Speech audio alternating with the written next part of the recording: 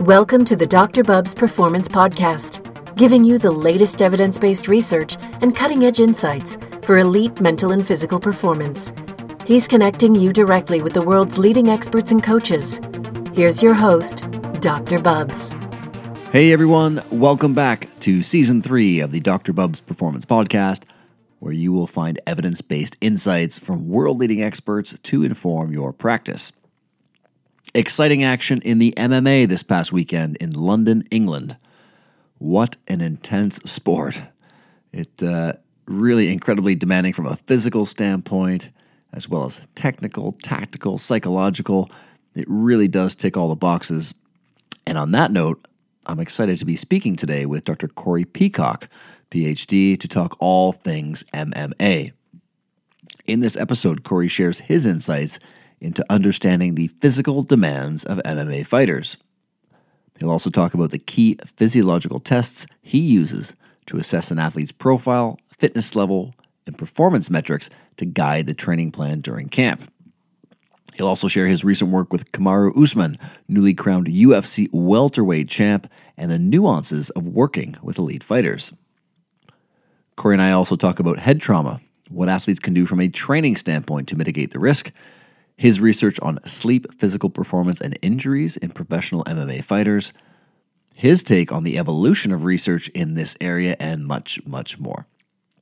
As usual, you can find the links and the podcast summary in the show notes at drbubs.com/podcast.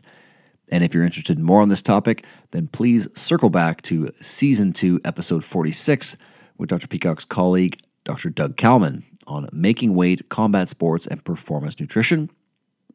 Season 2, Episode 19 on high-dose omega-3 use and concussions with Dr. Michael Lewis, and another colleague of Dr. Peacock's, Season 1, Episode 34 with Dr. Jose Antonio, evidence-based supplements for improving athletic performance. Remember, you can check out all these experts and more on YouTube, iTunes, or your favorite podcatching platform. Make sure you subscribe because you don't want to miss any of the action this year. Awesome. Before we dive in case you missed it, my new book, Peak, The New Science of Athletic Performance That is Revolutionizing Sports, is now available for pre-order on Amazon, Barnes & Noble, Chapters Indigo, or your local booksellers. And if you do pick up a pre-order, you'll get some free bonus material and a chance to win lots of really cool stuff there. So you can check out the details of that at drbubs.com/peak. Terrific. A quick word from the episode sponsor here, Totem Sport. Totem Sport is the world's only 100% natural supplement. No sugar, no artificial flavors, absolutely nothing added. What is it? Totem Sport is the world's purest mineral-rich ocean water. Collected above natural algae blooms in the Atlantic Ocean, Totem Sport is the only sport drink supplement that contains all 78 naturally occurring minerals and trace elements. Totem Sport is the evolution of hydration, the world's only 100% sport drink, tested and approved by Informed Sport and Informed Choice. Use the promo code BUBBS10, BUBBS10 at checkout and save 10% at totemsport.com and defy the norm. All right, let's get ready to rumble. Season 3, Episode 12. Enjoy. My guest today is Dr. Corey Peacock, the head performance coach and sports scientist at Peacock Performance, Inc., providing strength and conditioning, physiological analysis, and injury prevention methodologies for some of the world's elite combat athletes, including Anthony Rumble Johnson, Volkan Ozdemir, Michael Chandler Jr., Chris Algieri, just to name a few. A former collegiate football player, Corey works closely with many professionals from the NFL, NHL, MMA, NCAA football, and along with coaching, serves as an associate professor in the Department of Health and Human Performance at Nova Southeastern University, and as a researcher has contributed multiple peer-reviewed publications integrating the fields of exercise physiology, athletic performance, and supplementation. Corey, really appreciate you taking the time today. Absolutely. Looking forward to it. Fantastic. Well, listen, can we kick things off here with perhaps giving people a little bit more background to your journey, to your current role as performance coach and working at Nova Southeastern? Absolutely. So I started off a collegiate football player. Football really basically kind of advanced my education, gave me an opportunity to to get an undergrad and a master's while playing, and then also was the catalyst for getting into my doctoral work at Kent State University.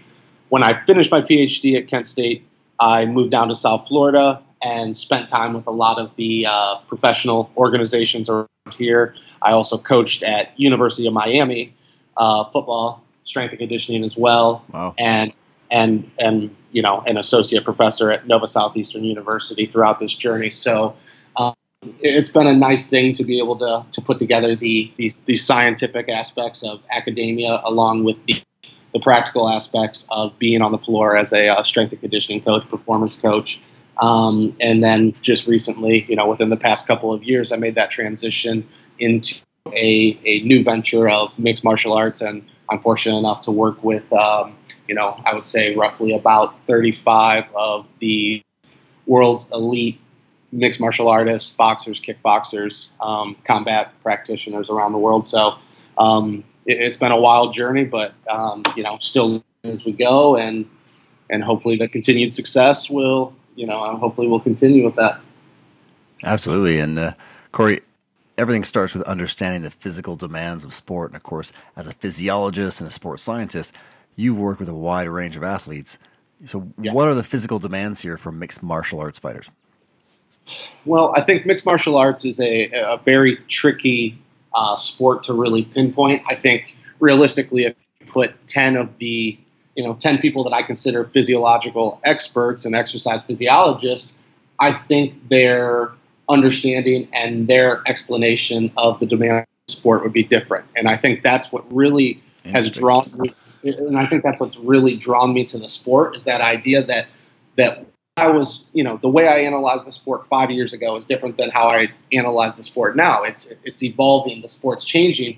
And with those demands, I think you really get into a situation where it's difficult to pinpoint just exactly what the demands are.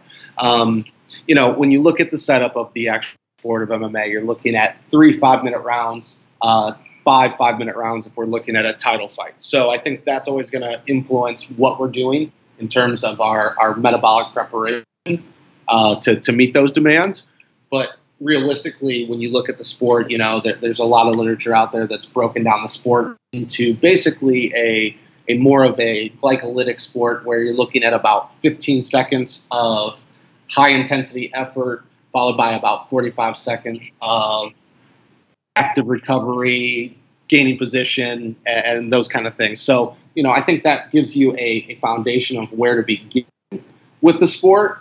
But as I've started to, and maybe it's just the style of our team, you know, I've really started to heavily implement alactic work, especially the closer that we get to the fight, because I believe that the style that the majority of the fighters that I'm coaching is, you know, we're known as, you know, power strikers, pressure fighters. We have a great kickboxing coach, and everything really focuses on the finishing of the fight, the knockout, and the power shot. So, you know, a lot of demands go into the sport when you look at the different facets of the striking and the grappling and everything that goes into it. 100%. I mean, from an athletic standpoint, it really is fascinating to see just the demands that take place, and, you know, these 5-minute rounds. You know, such a long time when you're actually in the ring, I imagine. And of course, understanding the athlete profile is also key to this whole process. And I imagine you've got different types of athletes. So, you know, for you, you know, what are some of the fundamental physiological tests that you might use to assess an athlete's profile, fitness levels, different metrics to uncover, you know, maybe it's areas that need to be improved, or obviously potentially to guide the training plan during training camp? Sure. So I think with our fighters, the utmost important factor is making sure these guys make weight and make weight safely. So we're definitely going to be doing a body composition analysis to begin. We kind of jump back and forth between the DEXA, which we're going to do about annually on the athletes, just to kind of track where they're at, and we're going to use an in-body to be able to track them during camp, a little bit less invasive, and we also get the water content as well with that reading. We're going to follow that up when we look at performance measures. We're going to do a lactate test. We're going to do a extended Wingate test, where we look at multiple bouts of fatigue Wingate. we'll do a VO2 max, and we got a couple of different power measures that we're analyzing through force plate and different units. So, I mean, it's a wide variety of the different aspects that we're looking at, but ultimately the idea is to be able to really pinpoint and understand where this athlete may be lacking and how we can build that into their program and plan moving forward for that particular fight. That's kind of the tricky thing where, we may find something that we believe is significantly behind on the athlete, but in terms of the preparation and what the athlete is going to plan on doing based on their opponent, it may not be the proper time to start building or addressing that weakness. So, that's where I think this evaluation process is very important, but also being able to present that to your specific MMA coach and understanding what their game plan is for the particular fighter and how we can advance those things at the same time. Yeah, it's such a dynamic and fluid environment. I mean, depending on the athlete and when the competition is and how things are progressing, imagine you've got to stay pretty nimble with how you're going to implement things, and obviously having to sometimes potentially have to wait on things, as you mentioned, rather than being able to implement everything depending on timing, etc. In an ideal setting, is there a certain amount of time in a training camp that you'd like to have in terms of how often you might repeat some of those tests that you mentioned before? Yeah, I like to evaluate them about once every 12 weeks. I find that, really breaking up that 12-week period into about 3 different blocks definitely has been beneficial. And that's the tricky part about this sport is it's not like other sports where you have the luxury of understanding this is my off season, this is my preseason, this is when we peak. You got to keep these athletes. You almost have to do what science tells us we're not capable of doing. For sure. And that's an athlete almost at that peak state year round, because in a sport like this, you might be a guy that is fighting at a local promotion, making $1,000 a fight and putting in just the same amount of work, and then a week you might get a phone call and the UFC says, hey, we'd like for you to fight for the biggest promotion, fight for $40,000, and you need to be ready in 1 week. So it's one of those things where, these opportunities to fight and be able to fight, at a high level are so far and few between that you have to always be ready. And so that really makes it difficult. But in an ideal world, I would like to have 12 weeks of them. I would like the first 4 weeks of that realistically, just to be that period of time where we're training, where we're addressing different things like the tissue and being able to recover and be able to build some strength and to really develop that glycolytic system before we move into, in my mind, what would be really an 8-week camp that, you're looking at about 4 weeks of fight preparation where really looking at more functional strength and power and being able to start developing that anaerobic system. And the last 4 weeks being more alactic work, heavy sparring, and being able to incorporate some strength gains along with the high amount of volume that they're going to be training on the mats. That's terrific, Corey. And, one of your fighters, Kamaru Usman, recently won the welterweight championship at the UFC. I believe it was UFC 235, beating Tyrone Woodley. And so for a fighter like that, obviously top of his game, are there nuances to the process that you've talked about here that you're trying to achieve with a fighter like that who's already at the top of their game versus maybe younger fighters who, as you mentioned, need to stay ready because at any chance they might get that big fight that's going to really propel their career? That is the truth. But I'll be honest with you, somebody like Kamaru, for instance, now, for the first time in his career, that was his 10th fight. This will be the first time he has the title that he has the luxury and has the pull to be able to better set his fight dates and understand how much rest and recovery he needs. But up until this point, even with this title fight, it was rushed. We really had about 6 weeks to prepare for it after jumping off of his last fight and the fight before that. So, that's that. Looking at that moving forward, we're finally in a place with Kamaru that we can address some of the injury concerns, some of the tissue concerns. Like he actually just had double hernia surgery, and that's something we've been working around now for, I would say, 7 camps. But that's the idea is, he didn't feel comfortable or confident in a position that he could take the time off and be in this title contention. So you have a really short window of opportunity. But yes, there's very few of the fighters that have the luxury of being able to properly prepare for a fight. I mean, I'll just be as realistic as I can. It's difficult, and that's what I think makes it so challenging as a strength coach and a physiologist, and it's that dynamic atmosphere that keeps it like this. And now that Kamaru's on the top, the idea is still there are a lot of things that he and I are both aware of, addressed with previous evaluations, that we need to build on and we have to work on. And now that we actually have some time to do so, I mean, he's already the world champion. He's already considered number one in the world. I think he's going to be even scarier as we build upon these things. And for a guy like Kamaru, in terms of, obviously you mentioned, making weight is a huge part of the whole process. For some athletes, sure, more challenging than others. Are there certain strategies that you used, that you tend to use with your athletes, or that perhaps you use specifically with Kamaru to prepare for that last fight? Yeah. Everybody's a little bit different. We're gonna do a lot of metabolic testing and understand what substrates our athletes are thriving off of. You do have different backgrounds. That's one thing I will say is, you got to be careful in a sport like this, because if you think about the real data, and maybe there's some listeners that aren't aware of this. I'll give you. So I have a 170 pounder fighting in UFC London who actually just weighed in this morning. And I can give you basically his full camp data starting from 8 weeks out. In our 8-week evaluation, he weighed 194 pounds.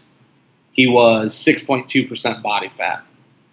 3 weeks out, he was 185 pounds at 4.7%. And in my mind, that's where we wanted him to be. That's where we want him to fight, is that 185 to about 186 mark. Mm-hmm. So realistically, going into this fight week, we did everything we could to maintain that body weight. So he goes into fight week at about 184 pounds, give or take, and holds that to about 182 going into those last 24 hours. So last night, 24 hours ago, he was weighing 182 pounds. He weighed in this morning at 171 pounds.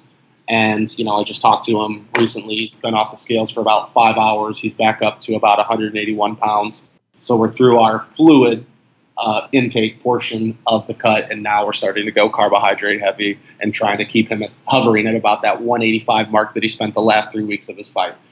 I always think that's a tricky thing where you look at these guys and, I don't know exactly what I don't know, maybe it's just an overlooked aspect where everybody focuses so much on making the weight.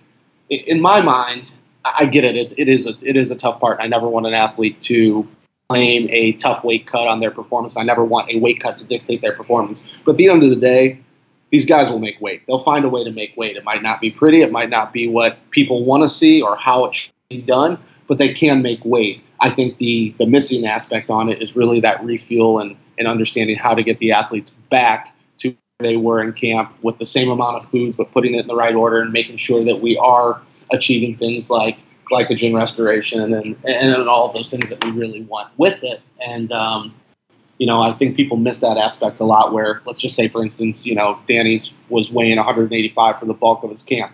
Now what happens if it's up to 205? That's like wearing a 10-pound weight vest when he goes in and fights, something he's not used to training with. Absolutely. Or vice versa. Let's say he gets up to 178. Now does he feel as strong as he was? Does he feel as powerful as he was? So I think it's a really important strategy to make sure we're doing that. In terms of the strategies that I follow, I really like, I have a percentage-based approach to it. But I just think, hearing those numbers, I think people out there would be losing their minds thinking, wait, what the fuck did you just say? How much did he lose yet? You know what I mean? And I think people lose their minds with that. And I think that's a good lesson for anybody out there that really wants to work in the sport of MMA and at the highest level. You have to be aware of, really two things. One, what is your weight cut history? What are you comfortable with? What have you done in the past? Because I can't come in here and say what you're doing. I can't listen to that and say, well, that's not right. That's not how I do it. Well, listen, that's a world champion fighter who's 23-3. You're going to lose interest right away. You have to understand that there is something to what they're doing that has benefited them to be able to do that. Mm-hmm. So it's really making a contribution and trying to improve upon what they've already done in the past. And realistically, the second thing is, you have to understand that there's not a lot of data on these guys. There's not a lot of research. And you go out there and you look at things like cellular dehydration. Research and literature tells you that, depleting 2 to 3% of your cellular water is going to be detrimental to your performance. Well, yes, that might be what we've read, and that might be in 18 to 22-year-old physically active recreational college students. But has that been done in these fighters? And that's the one thing that you have to understand is they are different. They have the ability to lose upwards of 5 to 6% body weight in that last 24 hours and still go out there and be beaters and world champions and all of those things. So it's a nasty aspect of the sport. It really is. It's something that I think is mind-boggling to a lot of people and things that, and in my mind too, we've gotten better. That's the one thing I will say. There were some pretty brutal strategies when I first got here. It's still a work in progress. It's still something that we want to keep improving on, not only for our fighters' performance, but also just the health and well-being and safety and the long-term effects of metabolism and all of these fighters.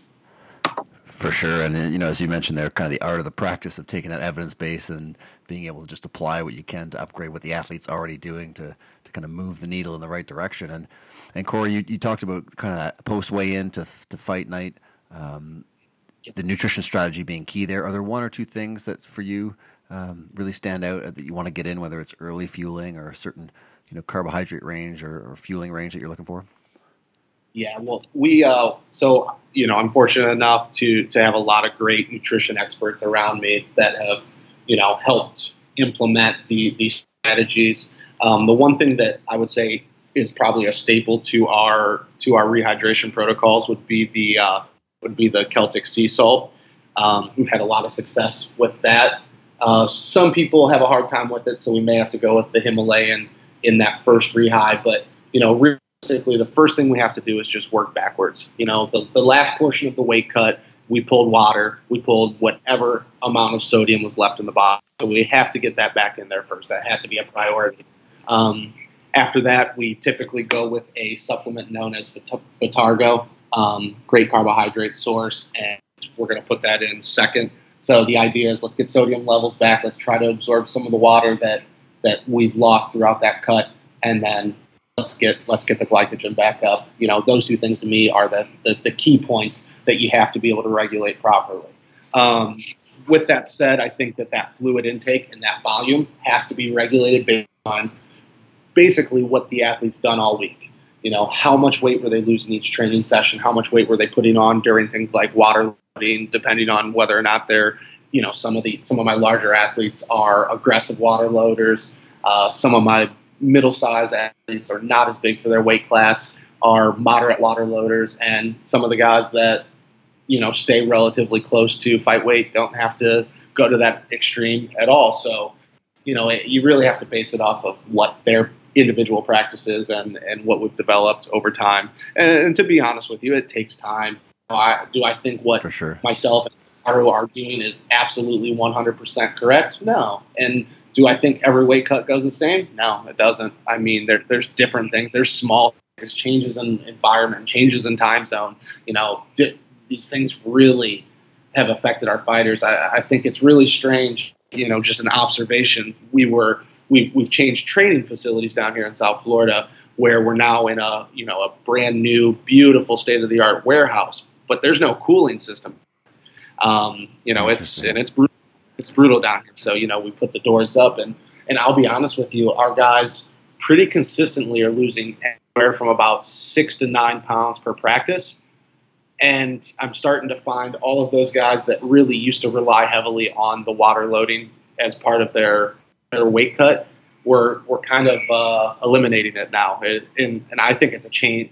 To me, it's the environment, that humidity that's in the room and that practice grind of them losing so much weight every single session that you don't really have to do it anymore. The body's used to losing that much weight. So even throwing them in a sweatsuit and putting them down in a room, and you're losing 3 or 4 pounds quickly. And so Wow. It's something it's something it's a new observation. I'm not 100% certain that's what it is, but I would have to think it's this new environment and this humidity. So it's interesting to watch some of these changes. For instance, my fighter fighting in London this week. This is the first time that, after his first workout over there, and I saw how much he lost, I was like, you don't need to water load. Just normal with that. Keep your fluid intake the same, and we actually cut it out. And, this has been one of the easiest weight cuts he's had so far. Incredible, yeah, amazing how adaptable the body is, and as you mentioned, environment really being such a key part there, and really interesting to see how that moves forward with some of your guys there. And if we shift gears here a little bit, Corey, to obviously head trauma is a part of the fight game. Obviously, as a sports scientist, researcher, you're always trying to do your best to limit the risk for fighters. And for yourself, and as a physiologist, as a strength coach, are there some fundamentals, whether it's on the physical, technical, tactical, even psychological side, that can help a fighter limit that risk? Yeah, I guess to limit the impact, we're very much neck training heavy down here. It's not like you typically see, just flexion extension 15 times this way. Let's just get it in. We program and progress our neck work very aggressively down here. A couple different things, whether it be anti-rotation, anti-flexion, whether it be actual just flexion extension of the neck.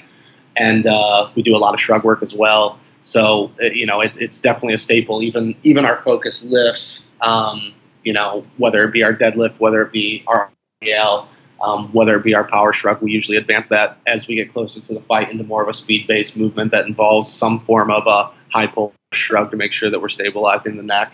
So from my aspect, that's really what I'm doing. Our coaching staff is, we've progressed quite a bit from the amount of sparring that we were doing earlier on, years ago compared to what we're doing now. Making guys a little bit safer, maybe creating more focus depending on the rounds, whether it be more of a striking round, whether it be more of a grappling round to try to eliminate some of the contact and different things like that. Outside of that, myself, one of your guests previously, Dr. Antonio, and we paired up with a pair of neuroscientists from Nova Southeastern University, and so we were actually in the middle of some data collection looking at basically what's known as the CCL11 gene associated with early onset CTE and different things like that. So we're doing a lot of different work with NFL players and professional fighters right now, sort of looking at markers of inflammation, cortisol, and some of these proteins that they're starting to find have some form of association with traumatic brain injury and mild traumatic brain injury, CTE, and different things like that. So we're kind of really just starting that out.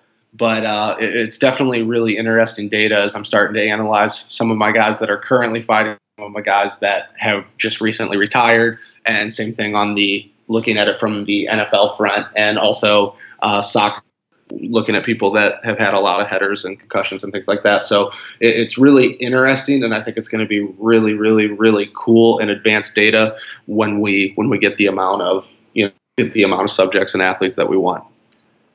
Yeah, it's really cool to advance that knowledge in the fields of neuropsychology and to really get more information out around these kind of brain behavior impacts here and athlete health. And when did that get started, Corey? And So myself, who I just mentioned, Dr. Antonio, and Dr. Tartar, I don't think I mentioned her, but she's the neuroscientist. So we've put together an organization known as the Society for Neurosports.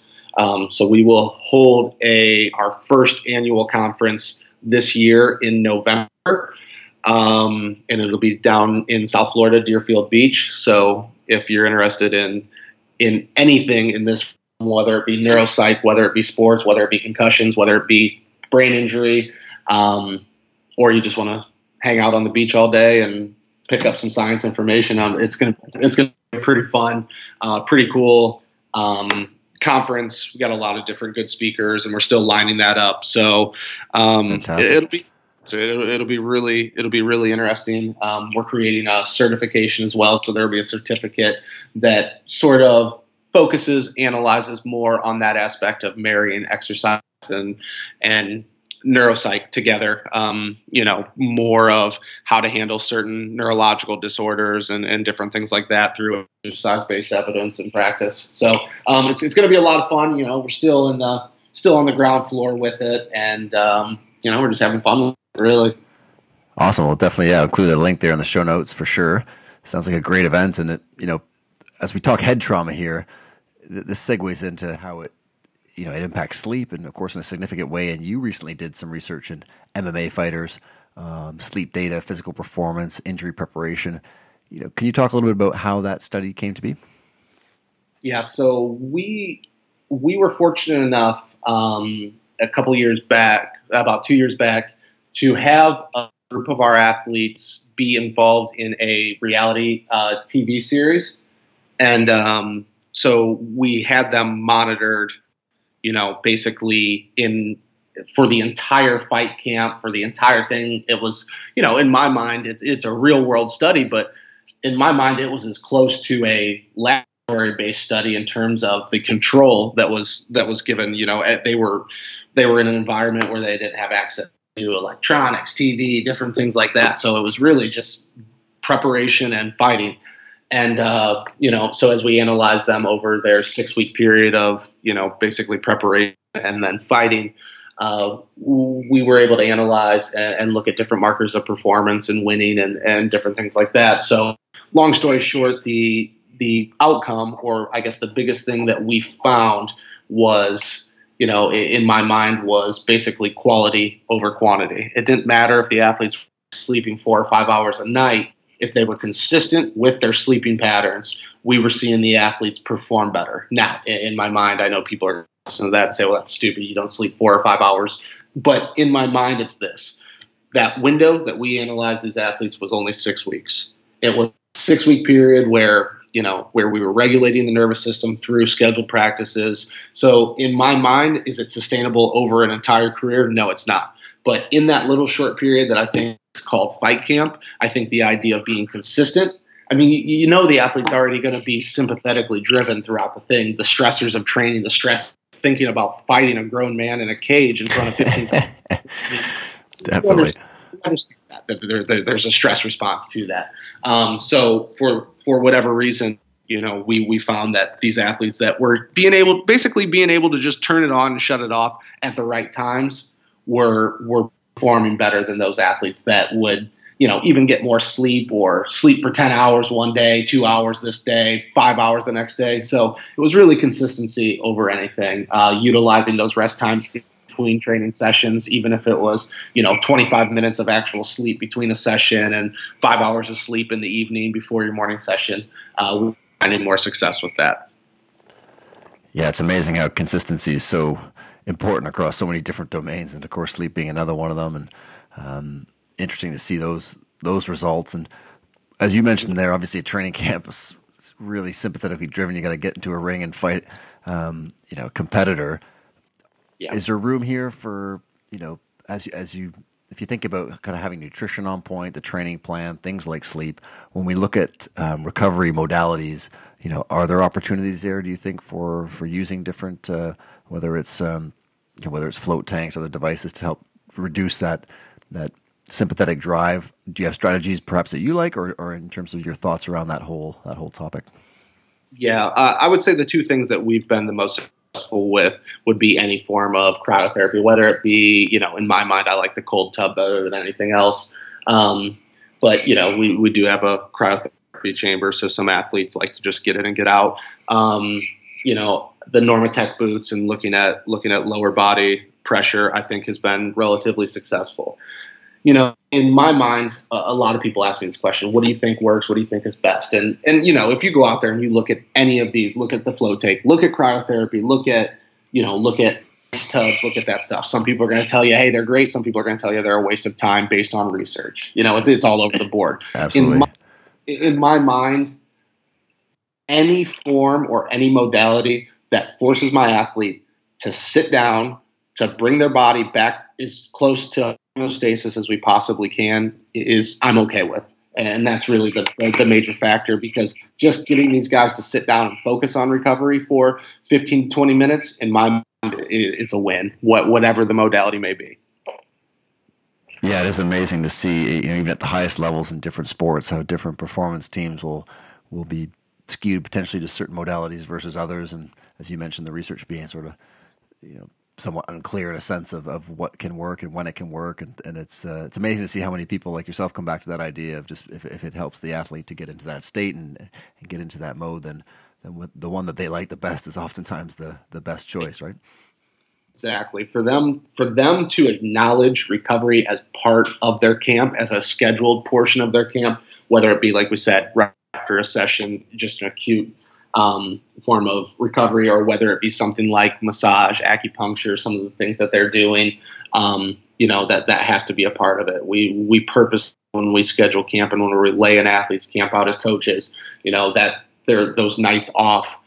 If you give one of these guys a template that just has a night off, they're going to lose their minds. It's the nature of this sport.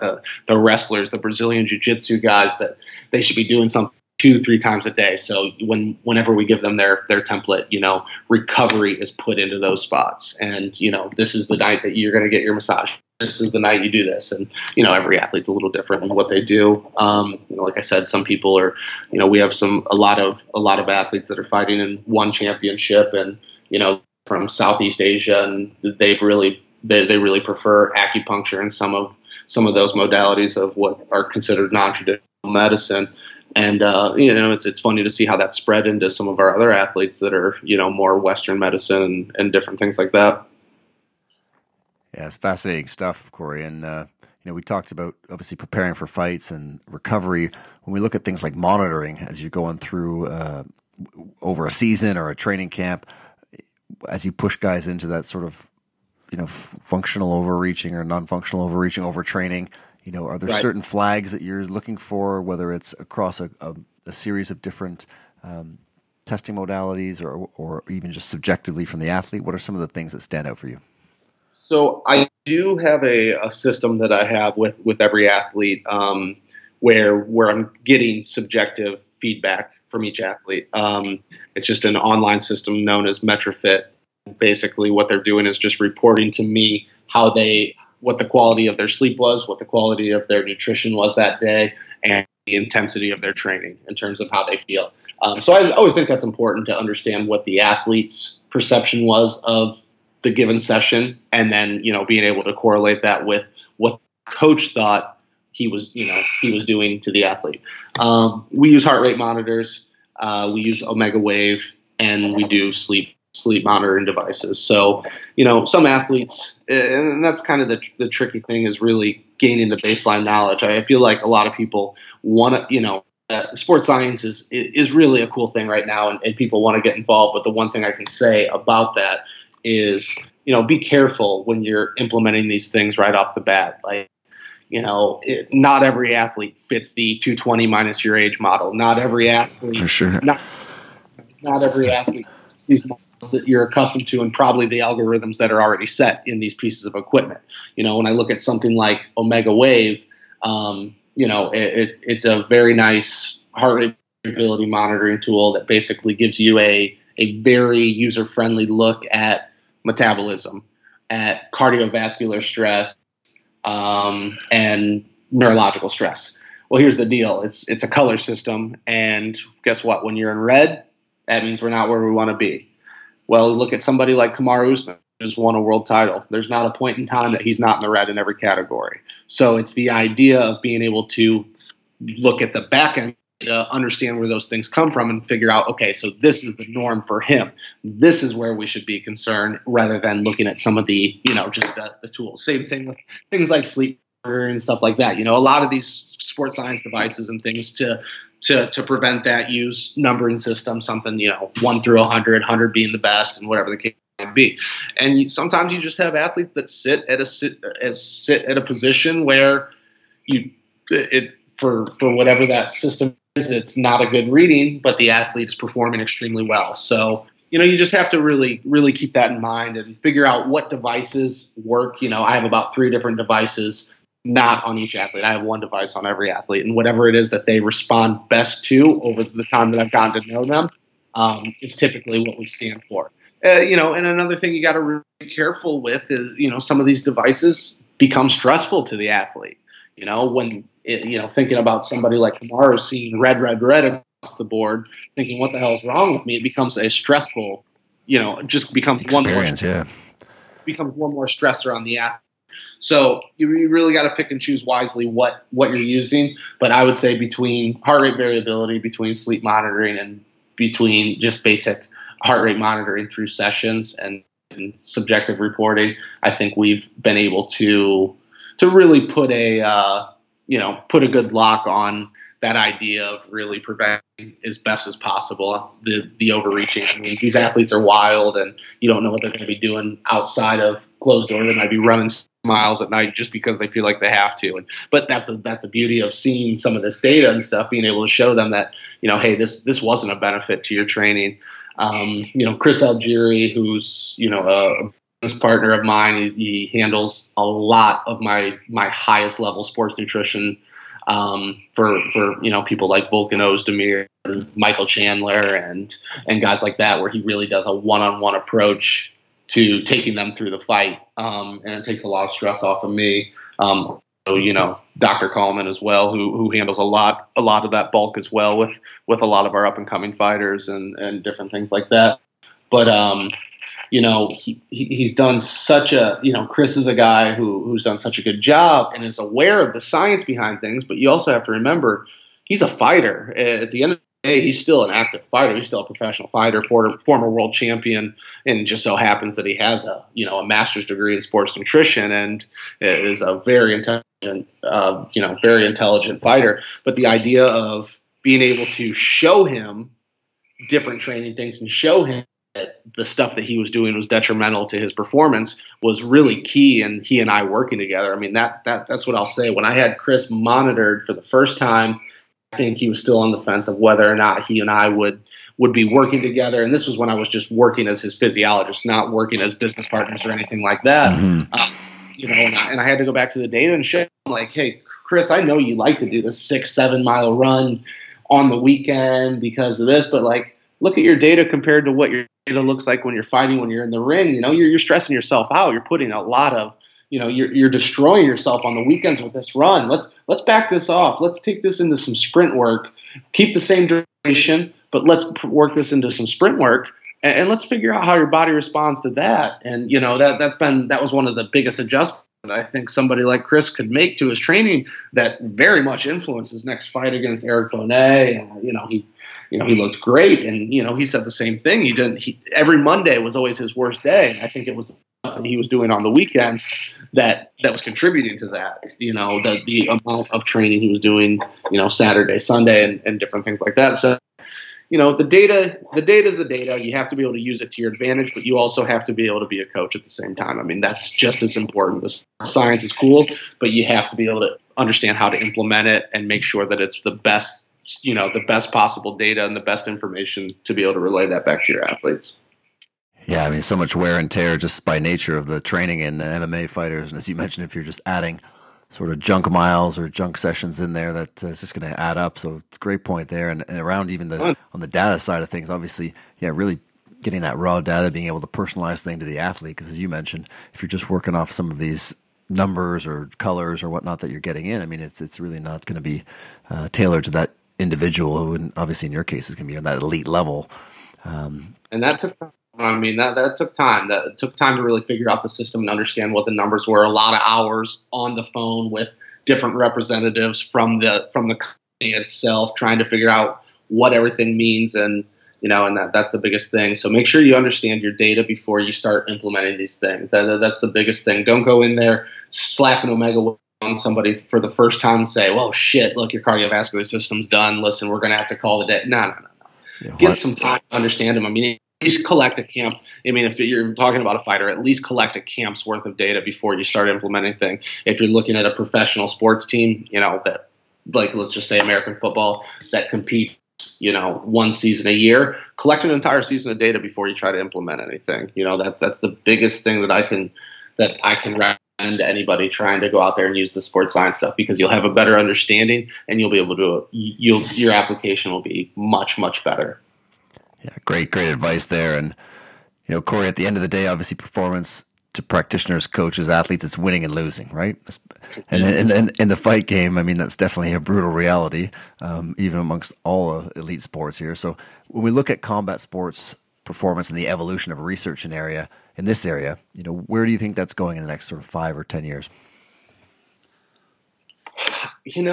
The one thing I will say, there are a lot of great sports scientists and researchers out there that are doing some great work. You got, Dr. Andy Galpin out in California, who's collecting a lot of high level mixed martial arts data and presenting it. You have a lot of people down in Brazil that are doing the same thing at the universities. So I really think this is, just looking at it, if you find something like baseball, American football, there's a lot of research out there. There's been a lot of research that's been done over the years, and it's probably a testament to the idea that the sport's been around for a long time and it's been very popular. It's a brand new sport. The sport just broke 20 years, recently. And when you're looking at the research, there's not a lot of stuff out there. So, 5 years from now, I think we're still going to be in that kind of that beginning phase of really reporting this data, understanding these athletes. I think 10, 15, 20 years down the road, I think in terms of the research, I think a lot of the brain stuff and the overall health stuff that we're doing, I think is going to be huge. I think there's going to be a lot of research in the weight cutting area with these particular athletes, and I think that's going to be extremely beneficial for the sport as well. And I think overall, I think the training volume and those different things, I think that's going to be top of the line. I know the UFC Performance Institute has done some really good data. Dr. French has, put together a lot of good stuff showing kind of the trends in the sport in terms of amount of on the ground contact, things like that. And I think that's all just going to be a precursor to better understanding the sport.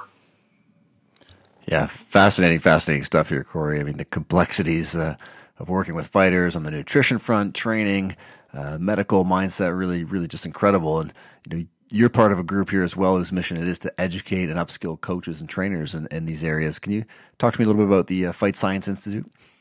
Yes, Fight Science Institute is another organization that I've helped co-found, and it's a collaboration between myself, who really kind of, I would say my role is the sports science, the sports scientist of the group. We have Dr. Mike Camp, who would be the sports medicine. We have Dr. Tony Ricci out of New York, who also works with a ton of elite athletes out of basically Longo Weidman's camp up in New York. And he's a brilliant man, and he's basically the president of the entire organization. And we have Chris Algieri, who I previously mentioned, as our sports nutrition, and Guru, who's the head strength coach at American Top Team, as our strength and conditioning guy. And realistically, our mission is not only certifying, but making sure that there's evidence-based practice behind what people are doing. The sport's very much behind in the times, and I will say that. You're look at professional sports, look at NCAA football and different things like that. Every coach now is required to have adequate education, adequate certification, and those steps in improving the safety and the longevity of these athletes. And I think that's something that's missing in mixed martial arts. So the idea of being able to show that approach of how to integrate those different things between nutrition, sports medicine, strength and conditioning, along with MMA is extremely, extremely beneficial, and it's going to go a long way for a lot of these young, aspiring, up-and-coming strength and conditioning, nutrition, sports science coaches that want to be involved in the field. Overall, that's our mission to educate and hopefully improve the quality of the coaching and, the longevity of the fighters as a result of that. Awesome, Corey. That's tremendous. And, I could pick your brain here all day, but definitely want to respect your time. So, where can people stay connected with you and keep up with all the projects that you've got on the go? I would say the easiest thing would be either my website at www.peacockperformance.com, or just go to Instagram, Dr. C. Peacock. and I think that would be the easiest way to find me. You know, a lot of guys fighting this up and coming month. But like I said, we just had Kamaru Usman win the title. We have Volkan Ozdemir and Danny Roberts fighting in UFC London tomorrow. We have Linton Vassell fighting in Bellator, Oklahoma the following week. I have Michael Johnson, Desmond Green fighting in UFC Philadelphia this month, and Aung Lan Sang defending his middleweight title or ONE FC over in Singapore. So it's a busy month. Amazing, for sure. This is the time to start following and watching what we're doing, because it's that time right now. It's time to peak. It's time to taper. It's time to watch these guys perform, and hoping for the best for all of them. Phenomenal, man. We'll definitely keep our eyes on those fights, and I'll include the links here to the papers discussed in the show notes at drbubs.com/podcast. Thanks again, Corey, for taking the time. Thanks again for everyone else who've tuned in here today. If you have any questions for Corey or want to leave a comment on today's episode, I'd love to hear from you. You can reach out on Facebook, Instagram, or Twitter at Dr. Bubs. Of course, if you enjoyed the show, take a minute, subscribe on YouTube, iTunes, or your favorite podcatching platform, and make sure to send out a tweet, post on Facebook, add to your Instagram story to share Corey's tremendous insights here today. Awesome. Thanks again, guys, and we'll see you all next week. The Dr. Bubs Performance Podcast endeavors to provide accurate and helpful information to listeners. These podcasts cannot take into account individual circumstances and are not intended to be a substitute for health and medical advice from a qualified health professional. You should always seek the advice of a qualified health professional before acting on any of the information provided by any of the Dr. Bubs Performance Podcasts.